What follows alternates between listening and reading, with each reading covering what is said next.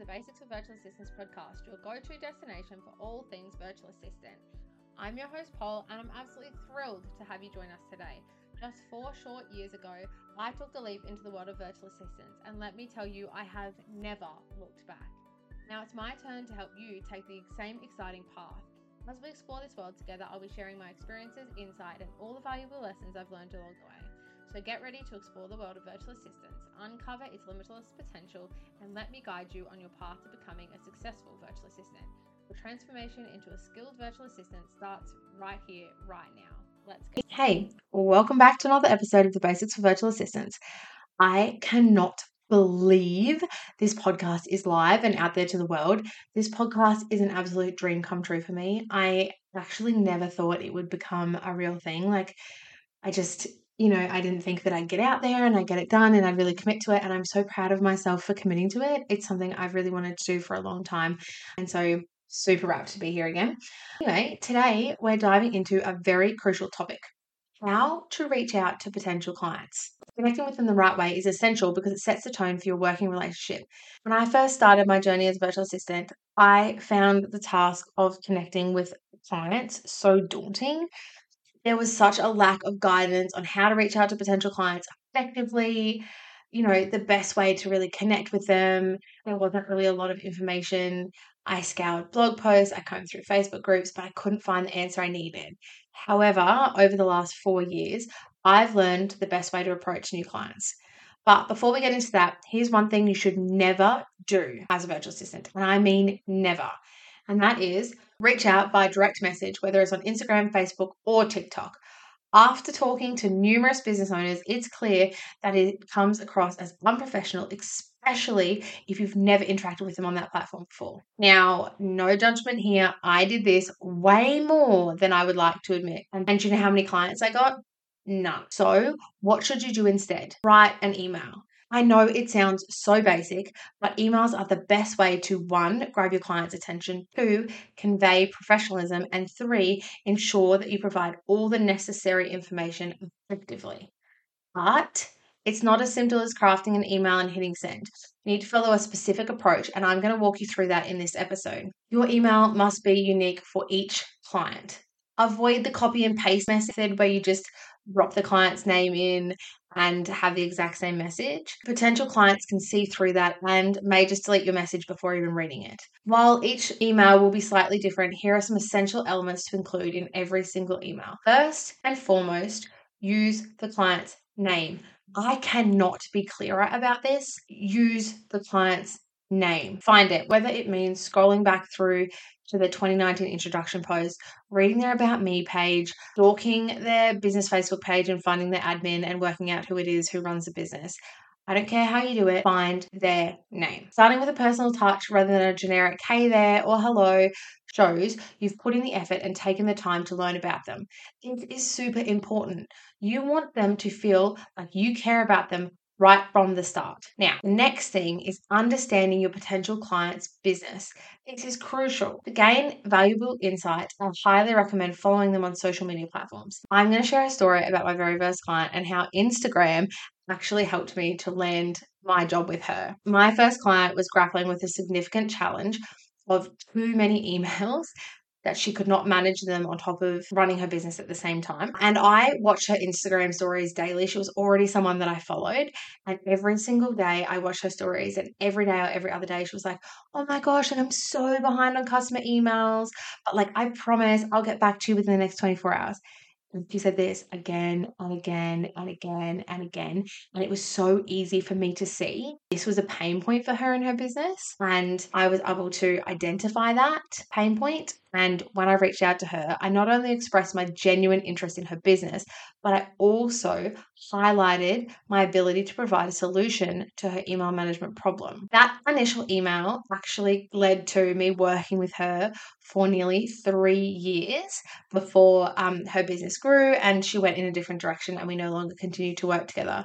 But it's really amazing that just from me watching her Instagram stories every day, I was able to work with her in her business for 3 years. Now that I've mentioned pain points, let's get into my next section.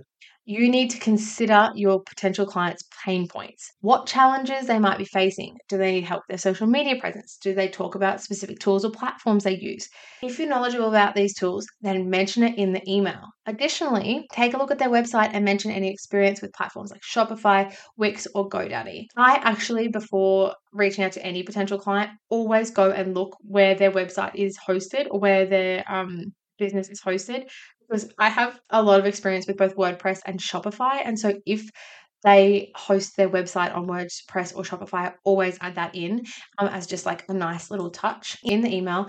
It's really important to include a couple of their pain points and then how you can solve those pain points. It can be as simple as one of their pain points might be that they have no Pinterest presence. And so you can say to them, I've noticed that you don't have a Pinterest account. Here's some stats about how Pinterest can help your business long term.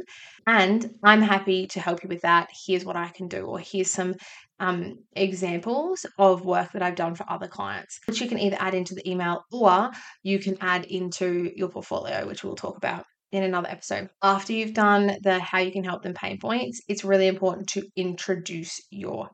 You want to share a bit about who you are. For an instance, I always say, I'm Pole, a mum of 2 and a wife.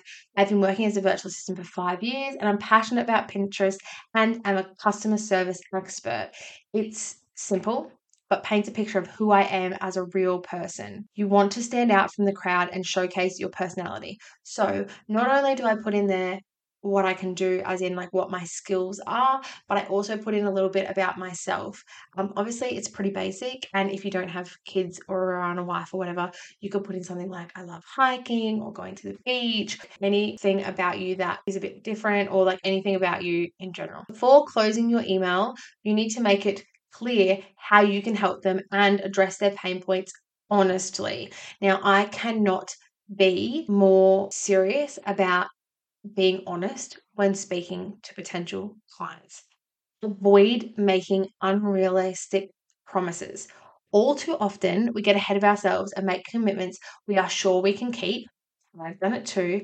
But we want to avoid this wherever possible because we don't want to ruin the opportunity to continue working with the client. I have made the mistake of overcommitting to getting a task done in a certain timeline or in a certain way that I didn't have the experience to do.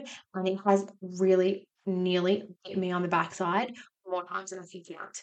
It is just lucky that I have either had a great connection with the client and been able to be like, I'm so sorry, I've overestimated this, or I've been able to, by the skin of my teeth, get it done in time. It can cost you big time. Word of mouth is huge in business. So if you do wrong by a client, you could very easily end up with several other businesses who won't even consider working with you just from what another business has said or just from speaking to your previous clients. And oftentimes, even if you don't put the client as a referral or as a reference in your portfolio, businesses talk, and if they know that you've worked with someone, they will often reach out to them and ask their opinion. And I know this for a fact. I have had many of my clients say that someone's reached out to them when I've reached out to this person to work with them. So it's super important that we try and keep our relationships with clients, even if we stop working with them. We want to do that in the most positive way that we can. And that starts right from the very beginning. Try not to overcommit. Try not to say that you can do something that you can't. Be honest and say, I'm learning to, or I'd be willing to learn to. It's really important to be super honest. And I feel like in the beginning, it can be really easy to try and bend the truth a little to ensure that you get a client. But it will never work in your favor. So when you sign off your email, you should express your anticipation from hearing them, something along the lines of, can't wait to hear from you. I look forward to hearing from you.